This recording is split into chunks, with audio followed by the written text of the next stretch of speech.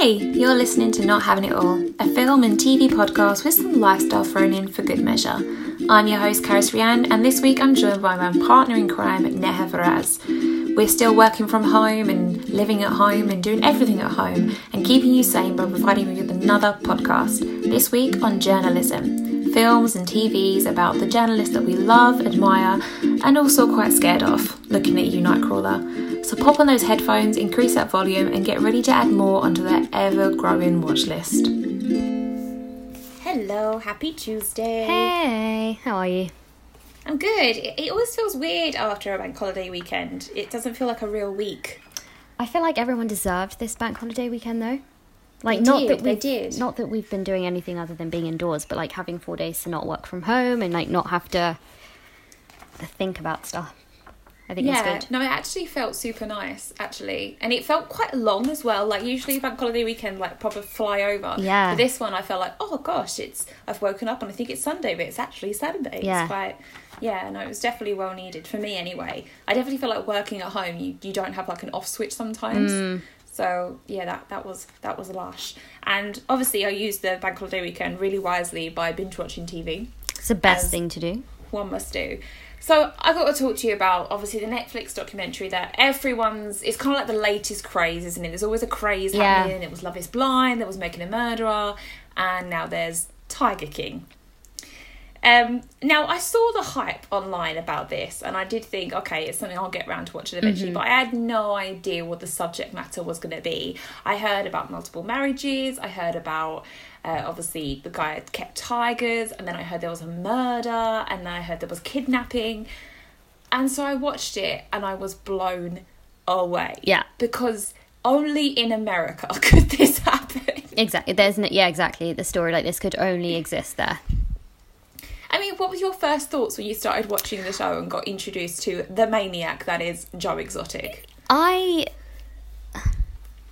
So, I mean, like you, I didn't give in to the hype straight away because I was like, oh, I don't want to watch something really stressful because I just assumed it was going to be really stressful. It was not. It was chaotic, but it was not stressful. And Joe was like I didn't know people like Joe existed. Yeah. And not in the way it's like, oh, everyone's unique. It's like, no, I didn't know people like that. Like, that I didn't know that was a thing. Yeah. They all terrified me. I didn't like any of them. It was like a competition of how many awful people they could find. Yeah. Because, I mean, you're introduced as Joe, and he keeps all these animals, which is obviously very questionable because straight away they talk about the financial burden of this, how many tigers. I mean, he had, was it like 227 tigers or animals in general? Because he didn't just have tigers, he had bears, he had monkeys, he had... Well, it was like a whole zoo. It wasn't just a big cat-like thing. And they fed them with, like, gone-off meats from supermarkets, and the staff as well, like the treatment of the staff. They were given, like, trailers to live in that were just completely unsafe. No, yeah. So, straight away, it's not a great leader, he's not a great person. But then you find out about his personal life, the fact that he's gay, but he has 2 husbands. But he's, like, coerced these young men into marrying him because he supplies them with meth and money and other drugs. So he's very questionable as a character. But it's not like, you know, with some people, you're like, okay, yeah, he's a sketchy guy, he does this. With Joe Exotic, there's, like, a roster with reasons why he's not a good person. No, he's not a good person at all. I felt that episode when we learn about Travis. Yes. That was a stressful episode. That was like, oh, okay, this is stressful. Because I was quite confused, because at first I thought it was Netflix had gone to film this. But it's not, is it? It's a combination of a reality show that he was filming himself, a reality show that he'd paid someone else to film, and then Netflix have obviously gone out and done bits and pieces. But they've managed to string it together very well, I will say that. But this cast of characters... Oh, my God. Because not only have you got Joe, you have all these other big cat enthusiasts, if you can even call it enthusiasts, who also own these zoos across America, who are all bloody bonkers. Yeah. Doc Antle only marries, quote, virgins and that doesn't let them leave and calls himself Bhagavan, which does not mean Lord in Sanskrit, it means God. So he thinks he's like the shit. And like he just tells people, oh, by the way, tomorrow you're going to go get a boob job. I know. That's not a zoo, that's a cult. Mm-hmm. Like, we have to call it what it is. That is a cult-like behaviour. Yeah. I'm really interested that one of the girls that was she one of Doc Antle's wives, or was she just like a worker there? I think she was a worker. Yeah. Yeah. So she's the one that had the boob job. I'd love to know more about her story. I reckon there's more to tell about Doc Antle. For sure. Hugely. So skeevy. It was just bonkers. And then you've got all the big cat guys. You've got that Jeff guy who's as sketchy as hell. He's definitely killed someone. Oh my God, yes. And his wife. What's going on with his wife? Girl, run. Yeah. Run, girl. It's crazy. And it's very cruel. And I mean, as an animal lover, you look at the way they treat these people. And there's this one section where Joe talks about how he had 2 chimpanzees that were side by side in cages for 10 years. And when he gave them away, or when he sold them to a sanctuary, they hugged each other. And he said himself, like, did I keep them apart for that long? So there was a bit of doubt in that, but I'm not one of these apologists for him, because he's not. Yeah. He's not someone that should be pardoned. And Carol. Oh, poor.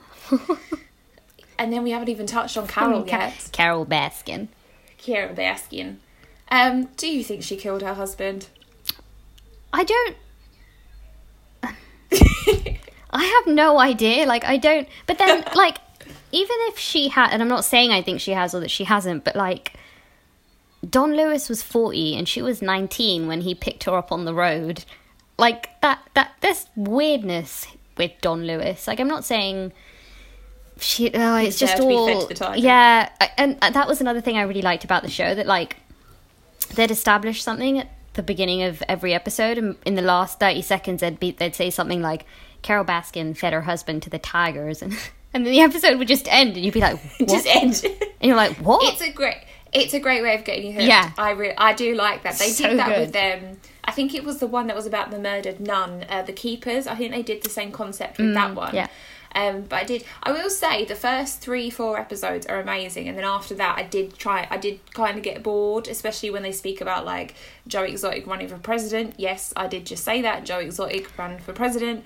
And then when Jeff comes in, it starts to get less I think gimmicky and more like worrisome and scary, and you are still laughing, but you're also thinking, what the hell is going on? But yeah, Carol Baskin, I don't know. I mean, the stuff she did after her husband went missing was very sketchy, and that's what makes me think. But I mean, if you're going to kill your husband, feeding him to a tiger, that is A-class, elite move, right? That's like some Gossip Girl storyline shit. Yeah, and I like that's like a Blair Waldorf move. I like that whenever they mention that, there's always like, it always follows up with Carol like scenically riding her bike and her hair like blowing in the wind. So Here, good. kitty. Yeah.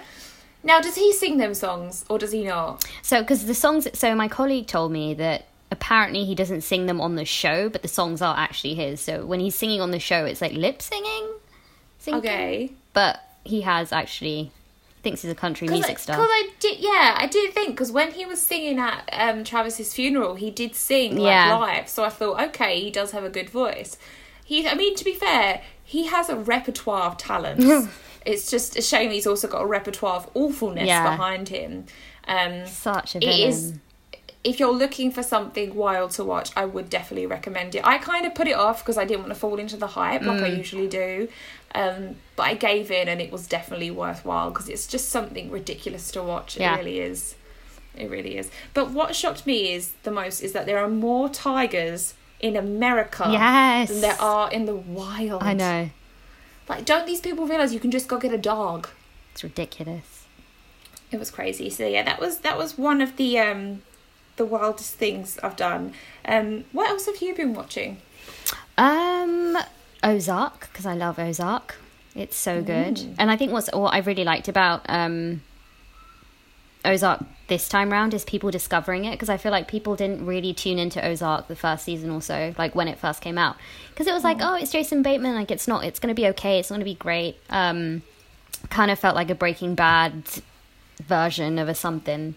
But because no one's got anything to do and everyone's watching it now, everyone's going, oh, Jason Bateman, I see it. I see why you're so great. And I'm like, I know. Which is really exciting. So yeah, if you've not watched Ozark yet, watch Ozark.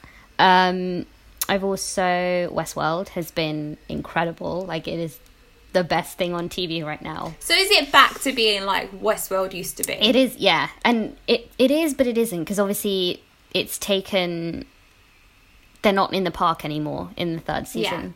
Yeah. So it's like a whole new set of rules, and it's wild. And there was a sequence in the last episode where Aaron Paul's character ends up being injected with this drug called genre, and it's almost like, you know, the gum from Willy Wonka thingy, the gum that he makes, in each layer is like a different flavor. So when when Aaron Paul's character is going through this trip, each layer is a different, like, it transports him into like a completely different mood, and each mood is punctuated by a different famous soundtrack.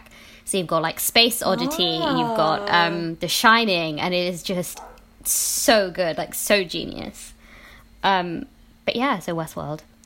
It sounds exciting because, I mean, I, like many people I found, loved the first season. Thought it was such a brilliant concept. It was so well done. The cast were incredible, especially the women. It was great to see like a big show of that scale to have so many great women in it too.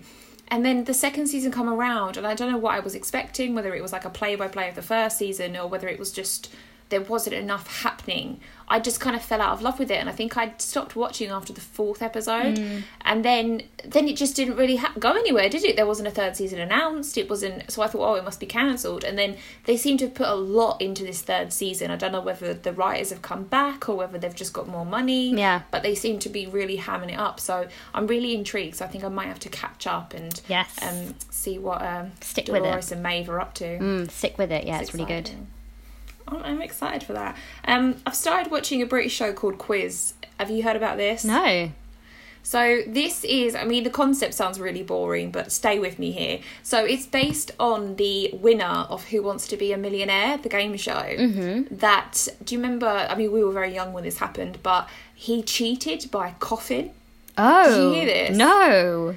So, well, it's rumoured that he cheated, but essentially his wife was in the audience and there was a cough at certain questions about what answers should be. So we're watching that. It's on for 3 nights. It stars, oh God, I've forgotten his name. It stars Tom from Succession. Oh. Is it Tom? It's Shiv's wife. Shiv's husband, sorry. Yeah, Shiv's wife. Matthew McFadden. Matthew McFadden, yes. It stars him. It stars the sister from Fleabag, and it also stars Aisling B, who cool, love. yeah. So yeah, I'm watching that at the moment, but bless my nana, she's also watching, and I asked her this morning, how did you find it? And she said she found it boring, and then she told me everything that happened in the next 2 episodes. Oh dear. Because she's just like that. So yeah, but I'm very excited to watch it happen again. Oh, cool. So I've been watching that. And then what else was there? Apologies. I've forgotten. Never mind. So, the theme this week. You picked the theme for this week. I did pick the theme. Because you're a big fan. I am a big fan. Am I saying the theme? Someone's got to say it. Journalism movies. Journalism movies. And we did some homework for this. I felt like I was back in film We did, school. yeah. We really did some homework for this. I liked it. So we've got TV and we've got films that feature journalists and journalism. We're going to talk about some key themes and things like that.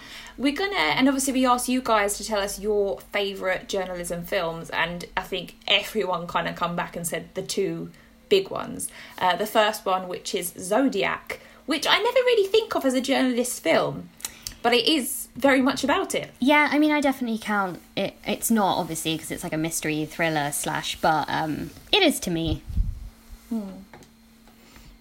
I think with Zodiac, obviously, I think the main kind of like pull people say to this film is obviously it's David Fincher. The cast is great. You got Jake Gyllenhaal, you got Robert Downey Jr., you got Mark Ruffalo. By the way, them 3 incredible as a little cast. Yeah, it's kind of mad that one of them is Hulk, one of them is Iron Man. It's a great, but I think with Zodiac, it kind of pulls on how a serial killer utilizes the relationships with a journalist. It kind of reminded me, like, it's a little bit like Mindhunter. Yeah. Even though Holden isn't a journalist, he is therefore compiling information, presenting information, which is like what journalists do.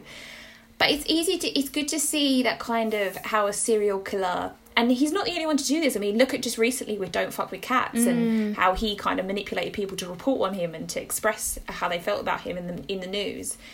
So it kind of shows how journalists can get so into a story, it kind of puts their life at danger almost. I mean, in that film, you think Jake Gyllenhaal at any moment is going to get, like, murdered. Yeah. It's so good. But it's very dark, and it is a classic. I mean, I haven't watched it in a long, long time. Have you? It's been a while, but I think it's my favourite Fincher. Ooh. Yeah, because obviously I've always liked journalism in movies, and here we have what is one of the most infamous serial murderers of, like, the 1960s and 70s in a Fincher film. Like, I was always going to love it. And I really like how I really like how sort of reporting is used as a tool to kind of further the investigation along, which is something that appears in a ton of journalism movies, so that isn't unique. But just the way that it's done, and you've got, like, the interplay between Mark Ruffalo and Robert Downey Jr. and Jake Gyllenhaal, and how they're all sort of, like, dealing with, as the film goes on, kind of progressively this kind of demon, and the way it's kind of overshadowing and the weight that it's putting on them, I think is so good. It's such a good film. And I think it's, I mean, we've seen in real life as well how journalism has assisted in serial killers and things like that. I mean, you've got to think about Patton Oswalt's wife, who wrote the book on the, was it the Green Bay Killer? Or the Golden State Killer? Yeah. And they've got that guy. I mean, not putting that down to the book, but the fact that there are people out there who are so desperate to seek the truth. Not saying that the police and FBI aren't, but sometimes journalists are able to go the extra mile or maybe get themselves... I mean, look at the Scream franchise. You have Gail Weathers, who essentially is a nosy reporter who ends up uncovering, well, the murder in all 4 films. Yeah. Bless her little heart. So no, I think it was definitely a good balance of kind of like journalism investigating murders, because obviously they want to get the truth, but also they want something titillizing for their viewers as well. Yeah. But then you have them journalists that do solely want to get the truth. It's like embodied in them, which is great. And speaking on that, we go on to the second most popular film we got back, which was Spotlight. Spotlight. This was, for me, like a surprise hit at the time. Like, I remember going to see it. I was excited because the cast are great and the kind of subject matter being Catholic, it's like, okay, I want to hear more about this. But I feel like I did not expect it to be like the Best Picture winner and everyone to love it as much. I don't know why. I can't remember what else was out that year, but I just did not expect it to take it away that year. Yeah, no, I was the same as you. I didn't go and see it in the cinema, just because I feel like it was one of those... You know how every year before the Oscars, there's always that one film that kind of slips... that comes out here really late, so it comes out in the UK really late, and then is already has won things and nominated, so it kind of slipped my radar. And then I watched it and I was like, oh my god, this film is my crack. Like, it is it is just everything that I love in a movie. It's so good. It had a stiff competition though, because that was the year that we had like Room, Mad Max Fury Road, Brooklyn, Big Short, Bridge of Spies, The Revenant. So yeah, I was surprised that it won, but I think it's fantastic. I mean, the reason why I love this film is that I think the cast is amazing, and each individual reporter / character gives an incredible performance, because you've got Mark Ruffalo, and they're all different too. They're not just... They've all got different methods. They've all got different kind of backgrounds. Yeah. Is it... I'm trying to think which actor... Is it Brian D'Arcy James? His performance in particular, the way that he has children and he knows he lives by one of the priests, and the way that he kind of... You can see the doubt going into his mind, but also the fear as well.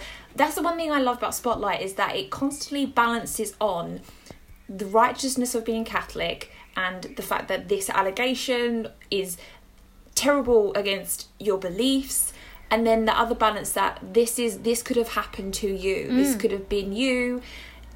I don't know, I absolutely love this film, and I think it reminds me of Doubt, which is another film that obviously doesn't feature journalists, but you've got that kind of accusation, you've got that evidence, and you have that doubt, and then you have that kind of commitment to faith, but then commitment to truth. It's a very difficult storyline, isn't it? The Catholic Church and sexual abuse. Oh, it's so good. I mean, for me, I think the reason why it pays off so well is that they do accept that it will be problematic. I mean, you've got Rachel McAdams when is it her mother or grandmother? Where she so gently tells her the truth and shows her the article, because she knows that as a reporter, she has to present the truth, but then as a Catholic, she has to kind of protect her family, and she has to kind of break it softly. I mean, I don't know. I just can't. I have no words for this, which is terrible in a film show, but I can't do it. It's just such a good film. And Billy Crudup as well. Oh, yeah. I love Billy Crudup in the film. Same. I have such a crush on him. Me too. Ever since Almost Famous. Yes, I don't know what it is. He kind of gives me like John Bernthal vibes a little bit. They're like, he'll appear in movies for not very long. And I'll be hung up on how cute he is. And he's had some good wives too. Well, I don't know if he's married to all of them, but he dated Mary Louise Parker. Oh, cool. And then he dated Claire Danes, and now he's dating Naomi Watts. Huh. No. Although I am forever mourning the marriage of Naomi Watts and Liev Schreiber. Yeah. Just saying. And Liev Schreiber and Billy Crudup are co-stars, aren't they, in Spotlight? I think this was before he stole his wife. Okay. Not saying that he stole his wife, I'm just saying. Oh. It could happen. But yeah, they were the two most popular ones. I mean, why do you think that is? Obviously, Spotlight is very recent. Yeah. And it's about probably, well, I don't know, there are some films about the Catholic Church, but I say that's the only reporting journalism film that is about the Catholic Church that deals with this so well. And then obviously Zodiac's about a serial killer. Do you reckon that it's because those two are very popular subjects? Maybe, and I think... I was going to say they were pretty contemporary, but I guess Zodiac took place in the 60s and 70s. I think it's also just... It just comes down to how these films have been made. Like, when I think about journalism films that I really enjoy, there's always that... They're always paced really well. There's always that emphasis on, like, okay, the news is about to break, and there's that moment in the film where you're like, okay, everyone's going to find out. Like, it's just... Yeah. The way that they build up that tension and the way that it's, like... It all kind of boils down to that moment of... It's a... Like, you know, it's gone to the printing press, I think is so key. And I think these two films do that kind of, that building of tension so well. I think it's a revelation of truth as well. The fact that they're publishing never before seen. I mean, I don't know about you, but whenever I like turn on the news or see on Twitter breaking news, I mean, obviously not at the moment, I don't really like to see it. But like before this mad world that we live in right now, when I used to see breaking news, I think, oh my God, what's happened? Because it's not happened yet. It's breaking, and that's what's exciting about the kind of rigmarole off that and putting together the new. I mean, but what I love though, especially about Spotlight, the way that when it was set, is the idea that people would get excited about a printed piece of media. It feels so old-fashioned now. Like, you don't have that anymore. Nobody saves news for printed media anymore. Well, not breaking news anyway. No, and I love that. Like, I used to collect newspaper articles of like I've got the one where Trump was elected, and I've got the one where like I think when we leave the EU, like I've got all of them, and it's just I keep them because I'm a nerd. I did like it. I always just put it down to being like an American studies student, that there's so much I'm just such a history nerd that I keep everything. That's so cute. I love that. Yeah, I don't have any. I have like, this sounds so freaking narcissistic. I've got like the newspaper clippings of when people have wrote about my films. Oh, nice. No, that's cool. But that's it. I don't have anything else. I'm terrible. You can always start. Could do, although I don't know. Another one that came up quite a lot, which is very different, very, very different. We're taking a complete genre change here. Is Nightcrawler. Ah, yeah. This is. Go on. I don't know if it's that different in genre. Well, it's a thriller. Yeah. It's more... Okay, I can see that. So with Nightcrawler, we have it's a very small cast, and we've got Lou Bloom, which is played by Jake Gyllenhaal. He loves playing a reporter, our Jake. He does. Now, he is, they call him a stringer, which is a term I never heard of before, but it's basically like a freelance kind of reporter who kind of puts together events and then sells the footage to television studios. But he records particularly violent events, so it's like car crashes and stuff like that, isn't it? To like local stations and things like that. And then we kind of see him getting a little bit more, would you say obsessed is the right word? Oh yeah, I think, yeah. And I think because obviously he starts off the film as someone who's unemployed and like in desperate need to make money. So there's definitely that, I think, relationship between all that sort of like almost fear or anxiety that he has of not wanting to go back to because the way he's that not it was. a journalist per se, is he? No, He's just someone desperate for money. Yeah. Yeah, so he's desperate for money, and he kind of becomes... I read a really great line today when I was watching another film, and it said, never let the truth get in the way of a good story. And he kind of incorporates that by starting to... He kind of tampers with crime scenes and moves things out the way so he can, get better camera angles. Yeah. I mean, it's very dark, but the thing is, I could totally imagine journalists and news people doing that, couldn't you? Yeah, for sure. I think the film itself is a really good kind of... It's almost like that kind of darker side of journalism and that relationship between kind of consumer wants and consumer demands, because you've got obviously the end of the film where people are like telling Rene Russo's character, oh, you shouldn't run this, but she's like very adamant that she wants the rawest and goriest and just most sensationalized version of the events versus unethical journalism, which I think is what it is. I mean, it gets to a point when he starts following... I mean, they actually, like, make a police car crash. Yeah. That's when I was like, oh, my God, this film, what's going on? Yeah. And I think that's where the ethics are wrong, isn't it? Because you're not there for... You just want the story. You don't really want the... I mean, it goes back to, like we said, about Zodiac. Zodiac were doing in their own investigations into a serial killer, and the FBI probably were not happy about it, but they were still letting the FBI get on with their own investigation. Whereas here, Nightcrawler is just like, doesn't give a shit. No, it's like directly. I just want that video footage. Yeah, just like tampering with it and kind of creating situations. I think in like if you were to liken them to maybe modern day events, the way you've got like paparazzi and that, like following celebrities around and kind of creating these situations where they know someone's going to react in a specific way just to get the footage. I think it does a good job at portraying that. It does usually. I mean, with paparazzi, we've seen celebrities in the past. I mean, probably namely Britney Spears doing things because they get angered by it, and it's not a new thing, and it's still happening now. I mean, I did wonder what's happened to paparazzi at the moment. Yeah, are they social distancing? Well, I guess they always are when they're like hiding behind trees and stuff, right? Yeah, I'd hope so. Yeah. I mean, we're still seeing paparazzi photos, which does feel weird. It does, because what could celebrate... I mean, in particularly, Ana de Armas and Ben Affleck. Oh. This is my favourite thing. Oh, God. Because it's so awful. I don't like it. It's staged, right? I mean, it has to be staged. And this isn't... I mean, obviously, Florence Pugh recently spoke about her relationship with Zach Braff. This has nothing to do with the age difference between Ana de Armas and Ben Affleck. No. It's the fact that Ana de Armas is this young, pure, incredibly talented woman... But maybe she's helping Ben. I don't know. I don't want, I want to give them the benefit of the doubt. But at the same time, I'm like, no, go back to Jennifer.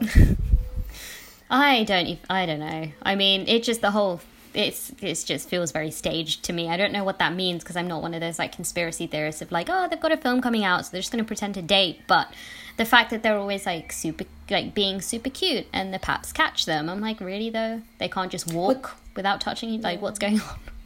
Well, to this day, I still think that Diana Agron and Alex Pettyfer, they never dated. I reckon that was just to sell their form.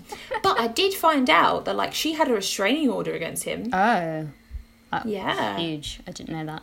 Apparently that got quite bad, so, yeah. But, yeah, that's Nightcrawler, which was obviously a very more gritty telling of journalism. But it just kind of highlighted that crossing the line of moral integrity, would you say? It's criminal what he's doing, right? Like, it's criminal negligence, I think. Yeah, hugely. I'm then going to move on to Shattered Glass, just because there's some similar themes here. So this is a film I watched for the show, starring Hayden Christensen, who, by the way, what has happened to him? I don't know. I wasn't ever his, like, biggest fan. I wouldn't say I'm a huge fan. Are you not a big fan for a big reason? No. He's never... Okay, he's I always thought you'd fallen done a little something. bit. Oh, no. At least I don't think so. I didn't like him for a little while because he dated Rachel Bilson, and I was still very upset that Rachel Bilson and Adam Brody had broken up. But now I know that God had a plan, and that plan was Leighton Meester. Yeah. So it's all okay. So Hayden Christensen in this film, he is fantastic, and it just made me wonder, because I do think he's a great actor, but then for some reason he just doesn't seem to be in many things. Yeah, so that's that true. was disappointing. But Shattered Glass is about a journalist who works at I think it's called The New Reporter. And he's got these sensational storylines. He sits in the room and he pitches them, and he kind of gets up on the desk and he's very animated and excited about his storylines. And then the film progresses about whether his stories that he's been writing are actually true. So you have this other company who is an internet newspaper who basically look into one of his stories and realise that none of the people that are mentioned exist. Oh, weird. So it's quite an interesting, you have a bit of an unreliable narrator, you have a little bit of an anti-hero, because you're kind of like, well, you know, again, should you let the truth get in the way of a good story? He's a good guy, he's brought great things to the newspaper. And then you have the other side of it, that is obviously the ethical ground. Why are we publishing news that is obviously fake? It's a true story as well, which is quite interesting. But yeah, it was really, really gripping and really thrilling, the way they kind of uncovered it, because it was like investigative journalism on journalism. Yeah, that's interesting. But no, I definitely recommend it. Okay. It's a bit of an underrated gem. I mean, I looked on Letterboxd after I watched it, and only a few people I know had watched it, and all of them had said how it's an underwatched kind of gem. But yeah, I definitely recommend that. But it was a light to Nightcrawler in the fact that you kind of have like a unstable character as well, and unreliable. But no, I definitely watch that. Oh, nice. I'll put it on my list. Let's talk about The Post, because you've seen The Post. The Post. So The Post is, I think it came out in 2017. I've only watched it like 2 weeks ago. It's Steven Spielberg. Yeah. And Meryl Streep plays Catherine Graham, I think her name is, who's the first woman publisher of kind of a major American newspaper, which is the Washington Post. And Tom Hanks plays Ben Bradley, who's the executive editor of the paper. Ben Bradley also appeared in All the President's Men. I think it was Jason Robards who played him. So that's a really cool kind of like... Okay. Yeah. And also the cast is kind of rounded out by... So we've got like Bob Odenkirk, Tracy Letts, Sarah Paulson, Bradley Whitford, Alison Brie, and Matthew Rhys makes an appearance too, which is really fun. So the film... Love Matthew Rhys. I love Matthew Rhys. And this is actually because I guess he plays a journalist in It's a Beautiful Day in the Neighborhood too. So this is kind of a thing for him, which is cool. Yeah. But yeah, so The Post is, I think it's set in 1971 and tells a story of a group of journalists at The Post who are attempting to publish the Pentagon Papers, which were classified documents about the US involvement in the Vietnam War, and kind of how the New York Times gets a hold of it before them. So you've obviously got that competitive edge between newspapers, but also how they all kind of band together to take on the US government when, you know, they're taken to court over it, because it's like, you know, how do you have these papers? It's like, you shouldn't have them, they're classified, it's a national security concern and that kind of thing, and how that kind of, under the freedom of the press, they all sort of band together. And it's just like it's exactly what you would expect from a journalism movie, which for me is amazing, because this is exactly what I love. And there's this one scene in the film where they're about to print. It's near the end of the film when they're about to go to print, and there's this like montage of the papers like going through the printing press, and everything's kind of like building up to that moment where it's going to drop, and then they're loading the vans, and the newspapers are dropped in front of vendors, and it's like, oh my god, it's broken, like it's this huge thing. And And all the performances are really great. It's got Jesse Plemons in it too, who plays this, like, he's only in it for a little bit, but he plays this, like, lawyer who's a little bit high-strung, and he's like, oh, we're all going to get in trouble, and it's just really cool. And the end of the film is super interesting for, I guess, anyone who's more aware of the Watergate scandal. I'm not going to give you a quick history lesson, unless I should give you a quick history lesson, but... History with Neha. History with Neha. But the end of the film essentially ends with Frank Wells or Frank Grills, I can't remember his name, the security guard who noticed that the Democratic National Convention had been broken into and calls the police to say, oh, you know, there are burglars in here, essentially telling you that he'd uncovered the Watergate scandal. And that's really funny because earlier on in the film, when Nixon, you know, when the Post have published this piece and Nixon are like, no one from the Post is ever allowed into the White House again, like, we're not going to give them any interviews, because he was so mad. The hilarity of the situation being Bernstein and Woodward, who uncovered the Watergate scandal, also worked at the Post, so the film kind of ends with them going, well, I mean, we end up in the White House anyway and we end up taking you down, which is just a really cool way to end a film, I thought. So does it kind of like preclude All the President's Men? Yeah, I would say so, because All the President's Men is set in 1973. So yeah, it would come first. Interesting. So that'd be quite. Would you say it's quite a good double bill? I mean, I know you haven't seen All the President's Men. I've seen it years and years ago, but history class, so I have to watch it again.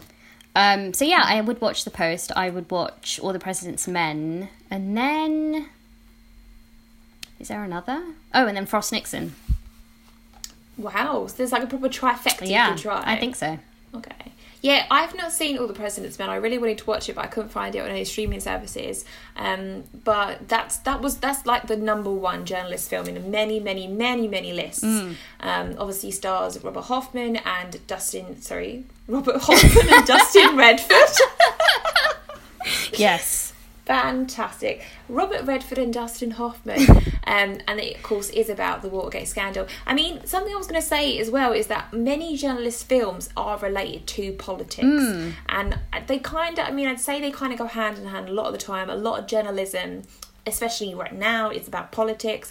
And maybe I think that's why a lot of people are put off by journalism films in general. So when you've got films like Nightcrawler or Zodiac or Spotlight, they're not about politics, they're about other subjects. People kind of relate to them a bit more. Maybe they're a bit more of a mainstream journalism film. But I think with politics and journalism, it's interesting because I feel like politics is telling you a version of the truth, whereas journalism is telling you the truth. So it's quite a good balance there, I find. But you mentioned Frost Nixon, which you have seen. I've not seen this because I really want to see it because I love Michael Sheen, who's also in The Quiz. He's playing Chris Tarrant and he's got a very strange accent.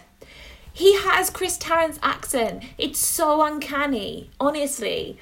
But yes, tell us about Frost Nixon. Yeah, so I watched Frost Nixon just yesterday because I wanted to do a little more homework.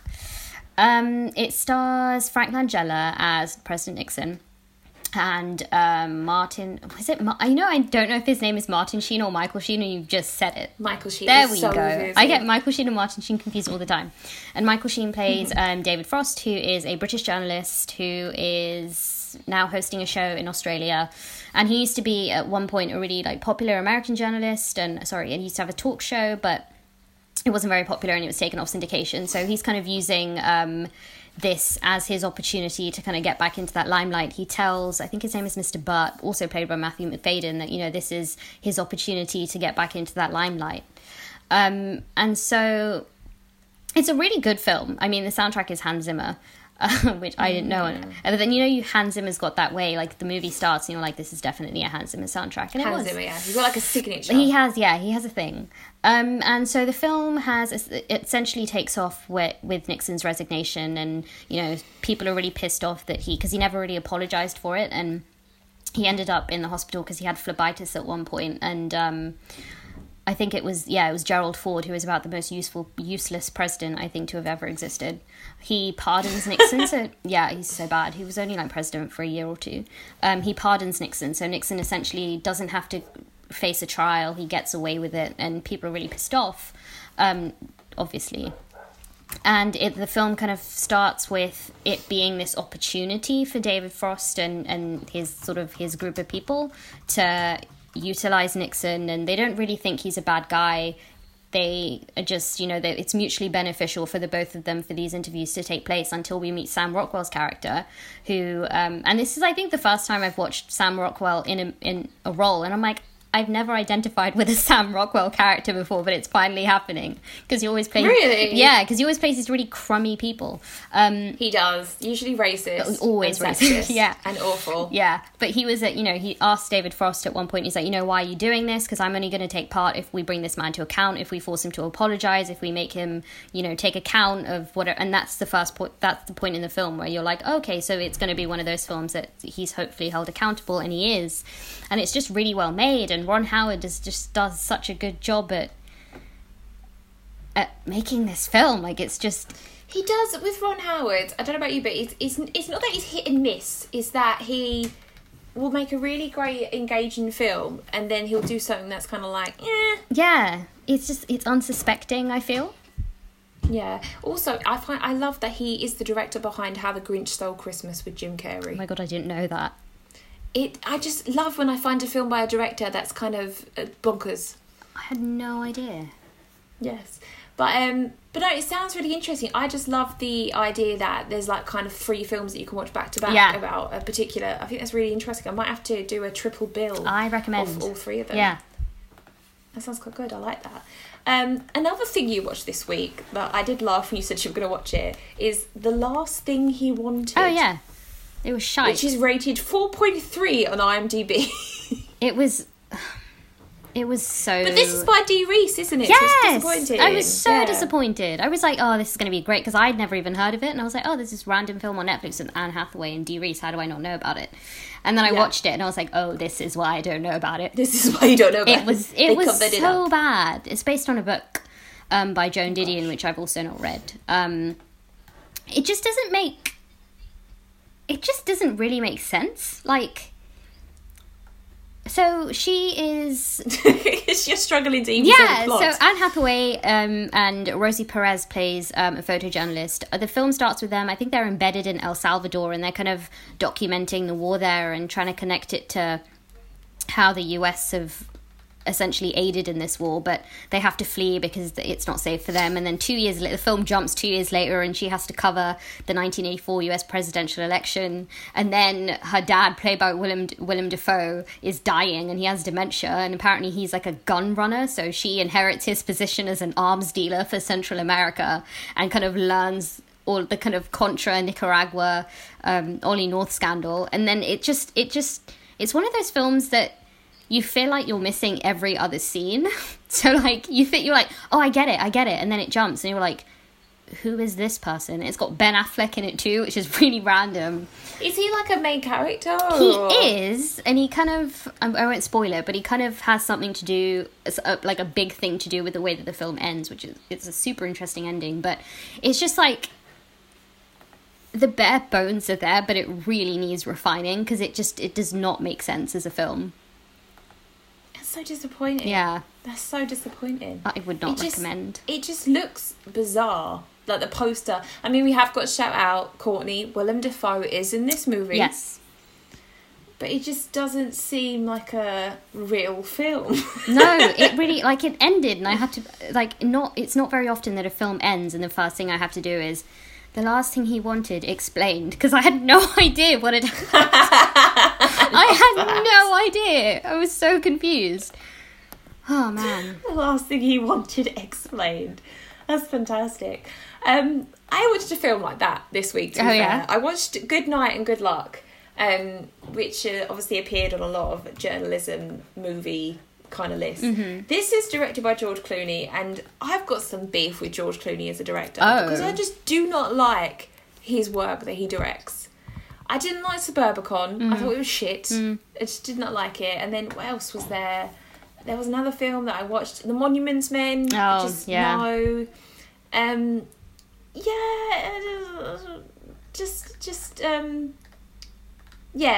not for me. acting wise, yes, all day long, but I haven't seen Leatherheads, to be fair. I didn't love The Ides of March either. Oh, I've not seen that one. Yeah, it's just what Ryan Gosling and I think Evan Rachel Wood's in it as well. But yes, anyway, that aside, I watched Good Night and Good Luck.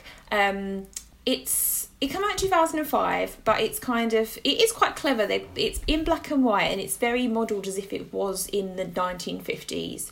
And it kind of talks about the early days of television journalism. It talks about communism. I just found it really boring. The characters weren't very likeable. There was no driving force with it. But the main theme I picked up, obviously, was when you have politics and journalism, and politics are kind of trying to dictate what journalism can do. And I feel like in America, there's more... I don't know, you get more films about like uncovering truth from the White House. Yeah. Whereas in the UK, we don't have as many. We have a few. I mean, there was one this year, wasn't there, with Keira Knightley talking about the Afghanistan war. Oh, yeah. Yes. But there's not many about it. I think maybe we need to start doing more in the UK. I agree. I think post-coronavirus, there's going to be... We just know there's going to be an onslaught of films about it, don't we? It's going to be a whole film about 5G starring Gerard Butler. You're going to have rom-coms about people falling in love, self-isolation. Yeah. You're going to have action films about people escaping and trying to get away from the virus, and doctors and manic or ER. You're going to have horror films about the virus turning people into zombies. You're going to have science fiction films about how the virus is aliens. I mean, what other genres are there? We need to tick more off. Comedy films about being hysterical during isolation. There's going to be so many, but I think there will be some opportunity for interesting journalism films, I think, because I think the way that the news has been broadcasted is very questionable. Yeah, I agree. Just saying. But yeah, I watched that and I was not impressed. But one film I do want to talk about, which is lovely, and obviously getting off the subject of the coronavirus, is Almost Famous. Oh. Which I always forget is a film about journalism, essentially. It's about a young kid who gets this opportunity to write a great story about a band, and he goes along with them. But Almost Famous, I suppose, when you think about the film, you don't think about journalism, because it's just for me, it is one of my favourite films of all time. I think it's an absolute classic. And essentially, it's about the kind of community of a band and the kind of essence that gives to its fans and its band aids and things like that. But he is essentially writing an article for Rolling Stone. Nice. So it kind of explores, again, like we touched on, about how journalists can get too in deep with their subjects, how they can get a bit obsessed. I mean, we mentioned again about Mindhunter with Holden. And this film definitely does do that. He ends up kind of becoming their friend, or he thinks that they're her friend. And you kind of see the good side of the rock stars and obviously the bad side of the rock stars. But I think it's a great, great film. And it just kind of shows that, especially with... I don't know, with rock stars and pop stars in general, I think whenever there's like a story about them, like we see these interviews and documentaries, like we have the Lady Gaga documentary, we have the Katy Perry documentary, there's loads, One Direction had a film and things like that. I mean, you watched the Jonas Brothers documentary like earlier this year. It's interesting, isn't it, to see rock stars, that side of things, where it's not just the limelight, it's the kind of behind the scenes essence of it. It was really interesting. Yeah, so I think that's one of the reasons why I love Almost Famous. And for a little while I was like, I want to write an article about a band and I want to go on tour and do things, you know. But yes, I love that film. We're going to step away from films for a moment and we're going to talk about television. And Neha's going to kick us off with her beloved show, which is The Newsroom. Yes, so... I always feel like I have to caveat whenever I talk about The Newsroom, because people when I always say it and people are like, "Oh, The Newsroom," and like, I know, I know that it was one of the worst prestige shows. It was arrogant. Aaron Sorkin did not know how to write women. It was very melodramatic. Like, I know all of this, but The Newsroom is also the film that made me want to be a journalist for like 3 years of my life. So I mean, it's still probably my favourite show. So for anyone who doesn't know what The Newsroom's about, because you've not listened to this show before and therefore haven't heard me talk about it, it kind switch off now. Yeah, switch off. So the series kind of chronicles behind the scenes of a fictional news channel called Atlantis Cable News, and it's got like Jeff Daniels, who plays the anchor of their best sort of their primetime show.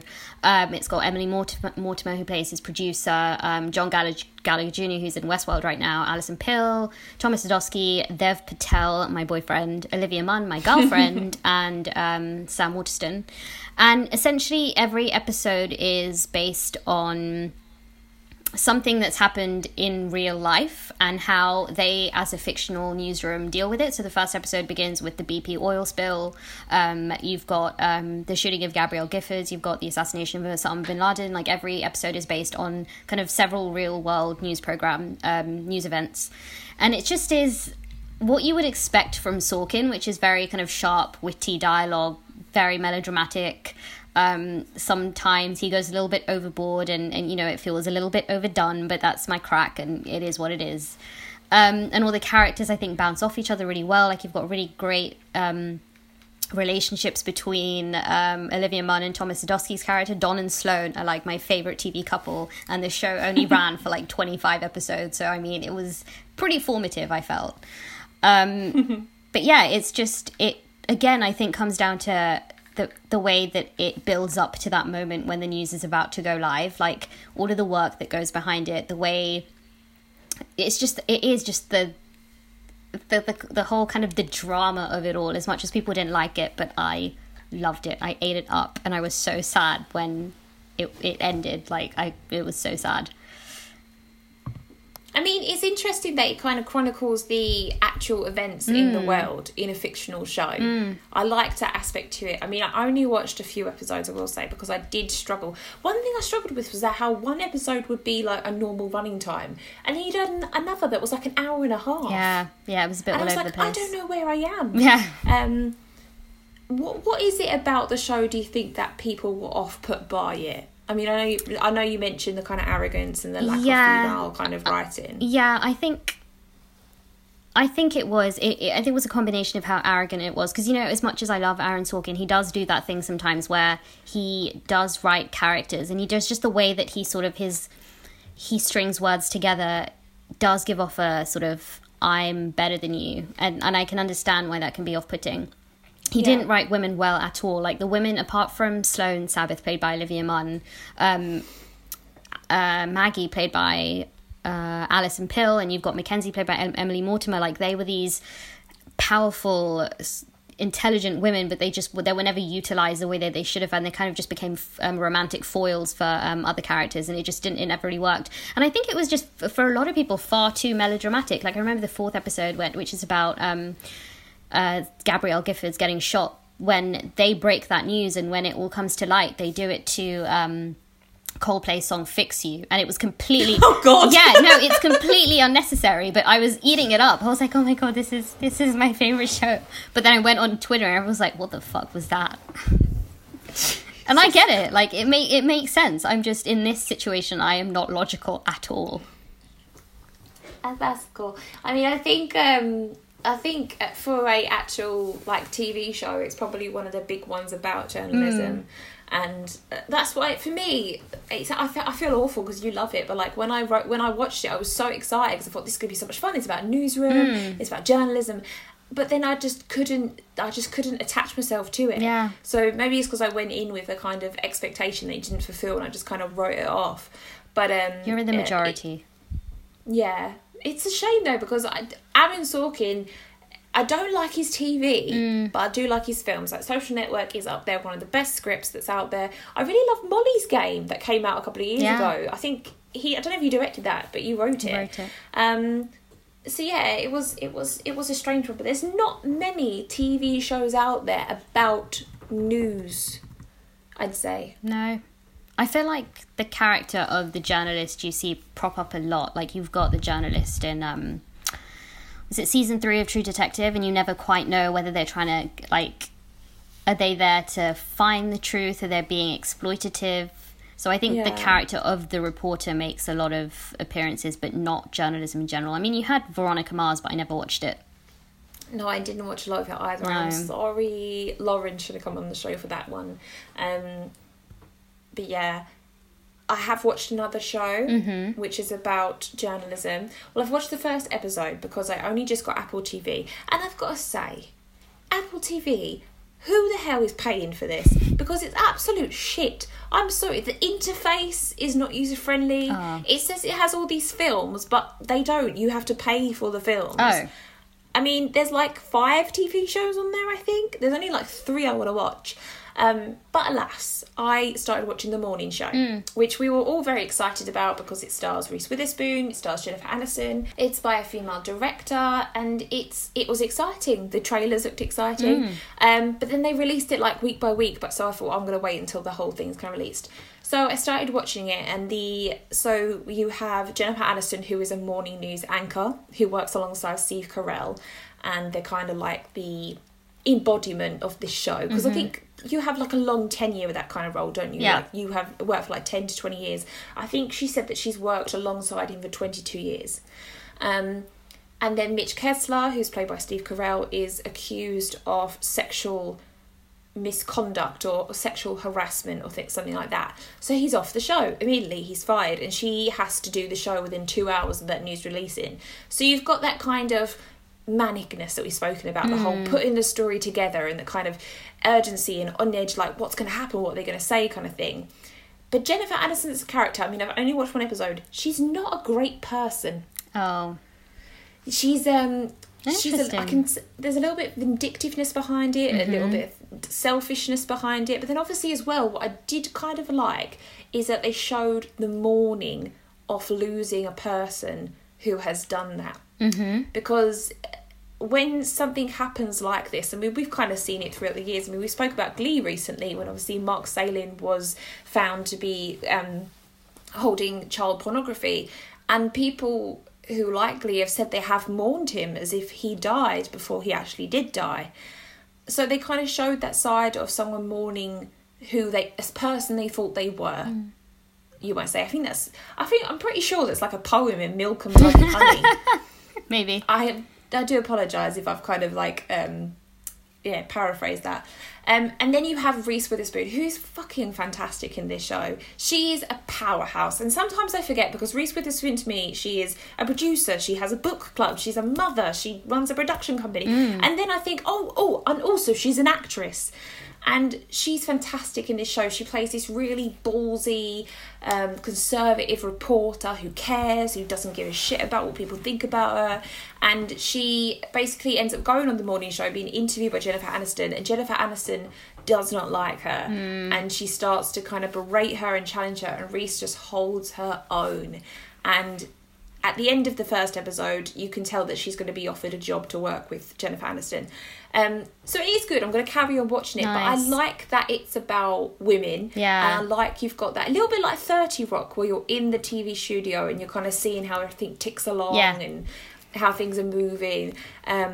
So no, I do like it, and I think it's quite good to have another TV show about news. Yeah, especially now. Yeah, and one that's contemporary, like dealing with Me Too in the way that I guess Bombshell did. I've not seen that one, but that's interesting. Yes. With Bombshell, it was interesting because it was set, I can't remember what year it was set, but it was set when the allegations it wasn't set when the allegations came out, it was set before the allegations came out, or when they were like building a case. But it takes place in Fox News, and we remember on the show we spoke about this. We said we weren't interested in seeing it. The women were awful, but it was really good, and I was shocked by how good it was. So obviously, it focuses on Roger Ailes, and looks into how the characters. Sorry, I need to explain this a bit better. What kicks it off is Nicole Kidman. Nicole Kidman realising that she's going to be fired as the anchor of one of the shows. And so she decides to sue Roger Ailes. And I'm saying that right. Is it Roger Ailes or Roger Ailes? I'm not sure. I have no idea. I have no idea. We'll just call him Roger. We'll call him Roger. Or Dickhead. So it kind of tries to go into that. It also looks into the treatment of women in press. Obviously, Charlize Theron's character, who is Megyn Kelly, she gets in trouble because she starts berating Donald Trump. Donald Trump makes some very terrible comments about her. And and it kind of follows that route of things as well, and then obviously follows how the network, so it does look into network news and how it treats its anchors, and how it's all about not presenting the truth but presenting a story based on the truth, if that makes sense. Okay. But for me, as I've said before, Margot Robbie is an incredible actor in this film. She plays a made-up character basically based on a lot of other people, Kayla, and I just love the way you see the journey of her throughout the film. But it is interesting. It's a good film. It speaks about journalism. It speaks about how women are treated in journalism, especially on the rise to the top. So I definitely would recommend it. I know we said that we weren't going to watch it, but I really, really, really enjoyed the film. And again, it was nice to see something contemporary. Yeah. Obviously, a lot of the films we spoke about, they're based in the past. Yeah. Because that's when it's different now, because when news hits, I mean, you said before about in the Post, you had that whole sequence of looking at the papers, going to print and going to the vans. You had that in Spotlight as well. You don't get that now. You get live updates, you get tweets, you get online breaking news, you get, people forwarding you WhatsApp messages of new breaking newses or screenshots. Yeah. You don't get that kind of buzz from... I mean, now when people release breaking news, it's live. That's it. Yeah. And the evolution of journalism has been really interesting, not just obviously in real time in the way it's changed history, but also the way film portrays it. Hugely. And that's why I've got good hopes for the morning show. I could see it being a very interesting concept, not just because it's about the behind the scenes of the news, but it's also about the way they're presenting it. But I definitely think that there's room for more. There's definitely room for more. Oh, for sure. Like another HBO show, maybe. I feel like a British show. There used to be one. Needed. Let me find it. It starred Ben Whishaw, and it came out the same year as The Newsroom did, and everyone kept telling me to watch it. Really? Yep. It only ran for like 2 or 3 seasons. I will find it because I remember everyone kept telling me. Where is it? It is called... Oh, it's called The Hour. And it was The Hour? Yeah, and it was a British television drama series on BBC, and it was centered on new current affairs, a new current affairs show being launched by the BBC in June 1956 at the time of the Hungarian Revolution and Suez Crisis. It had Ben Whishaw, Dominic West, Romola Garai, all of these like really cool people, and I was going to start it and then it got cancelled, so it was just one of those things that got put on the back burner. But I heard it was great. Yeah, I think we definitely need something contemporary. Contemporary news would be good. I mean, even just like looking behind the scenes of as online news and how that kind of breaks and things like that, it would be quite interesting. I mean, we've got films and TV shows about comedy, like Late Night, for example. The way they take news and turn it into comedy. I mean, it'd be interesting to see behind the scenes of that, especially with the women. Yeah. If you watch your news and see how many women are actually there. I mean, I think it's great now watching football and there's women on the actual pundit desk and things like that.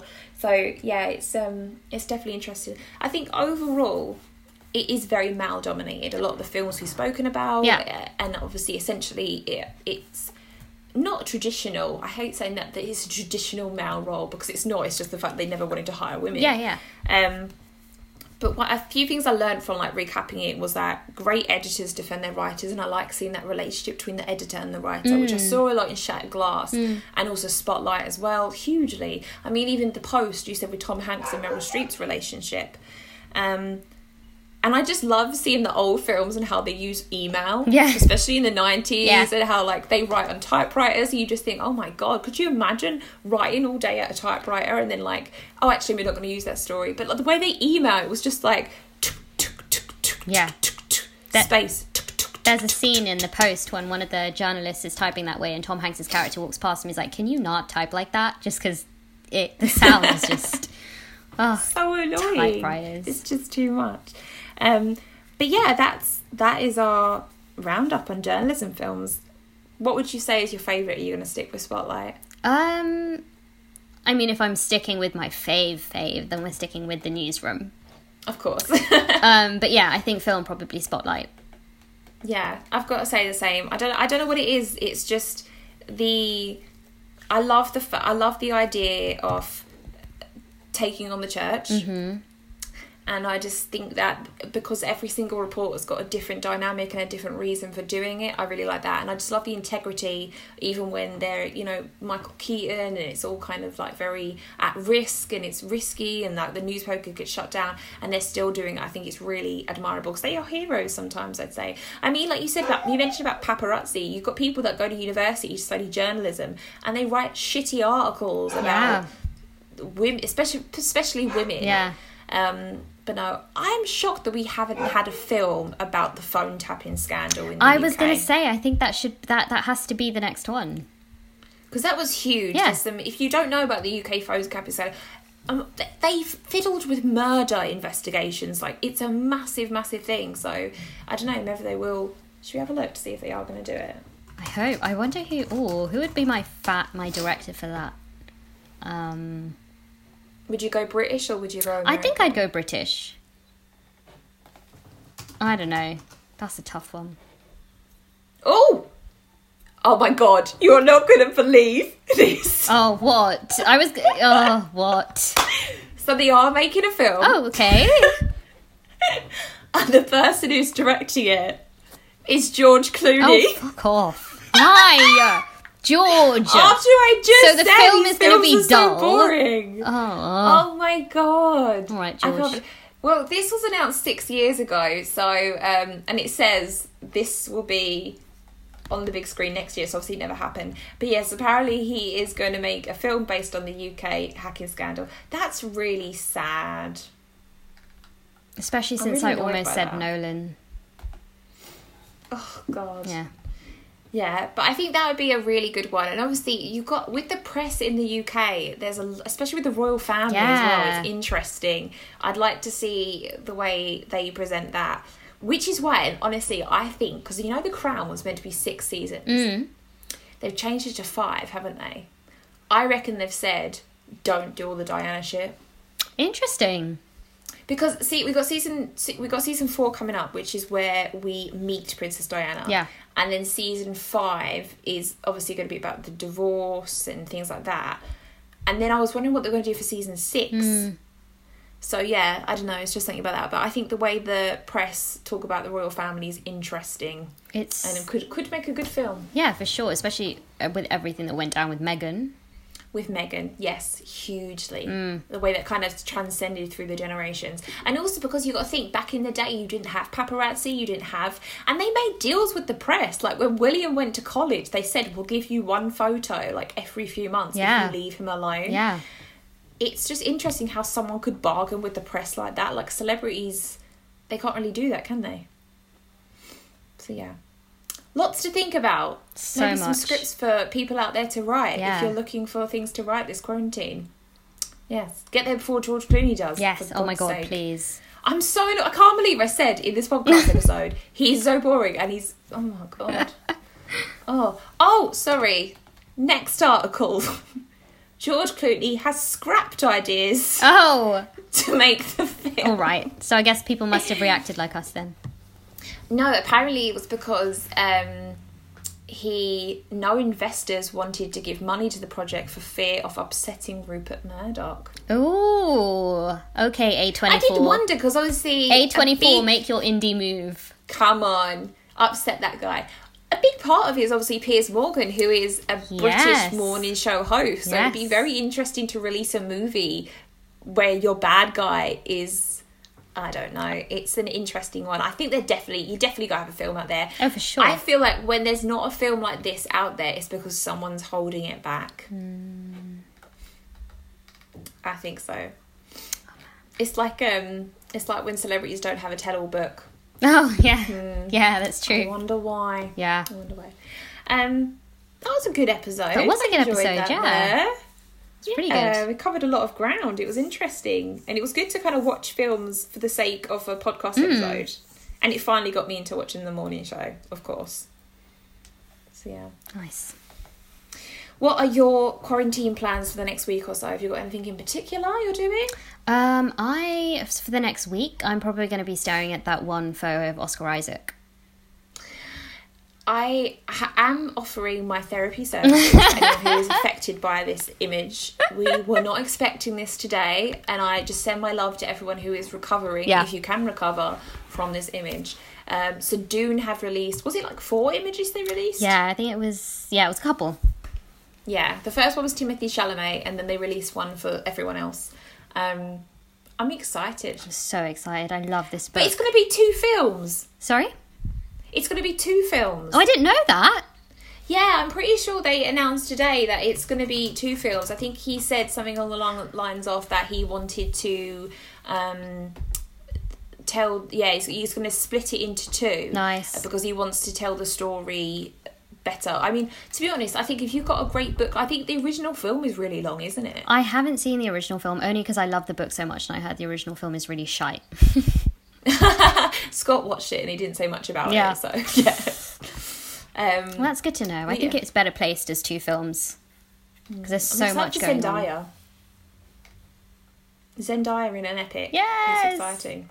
It's exciting. Yeah, it looks bizarre. I'm not gonna lie. Yeah, there's a lot. It's like one of those films that, or at least one of those books where, because it's set establishing a whole new world, essentially, they have to make it credible, and therefore it goes on for like chapters and chapters, like this is this world, and this is that world, and this is what we do, and this is what that. So I think it probably makes sense for them to do 2 films, because there's just so much pretext and sort of setup that I think they need. Yeah, I just hope they're not doing like a Harry Potter or Hunger Games, they're just split it for the sake of it. Well, if they carry... So, you know, Children of Dune, which is one of the prequels, it was a miniseries that came out in 2003, and James McAvoy played Leto II. And if it carries on in that canon, that means James McAvoy plays Timothée Chalamet's son and Oscar Isaac's grandson, and I kind of love that. Wow. Yeah. It's due out December, so who knows? Who knows? I mean, they've pushed Black Widow till August, which I think's a bit early, considering that we don't really know what's going to happen. But I suppose they have to give a date, don't they? Yeah. Probably for money reasons and things like that. They've not pushed Tenet yet. No. Someone reminded me of that today. I think it was Ari. Thank you, Ari. I completely forgot about that. We will do a Christopher Nolan episode near at the time. We're very excited for that. For the next week, I'm probably going to be watching The Morning Show. Oh, nice. And being in my garden. I just love being in my garden right now. Nice. It's just nice and relaxing. I feel sorry for anyone that doesn't have a garden. But yeah, it's just nice and relaxing. Yes, we hope you're keeping well during this time, and we will be back next week with even more film talk. Yay. See you then. Bye. Bye. Thanks for listening to another episode. You can help support the show by subscribing to us on whichever podcast platform you're using.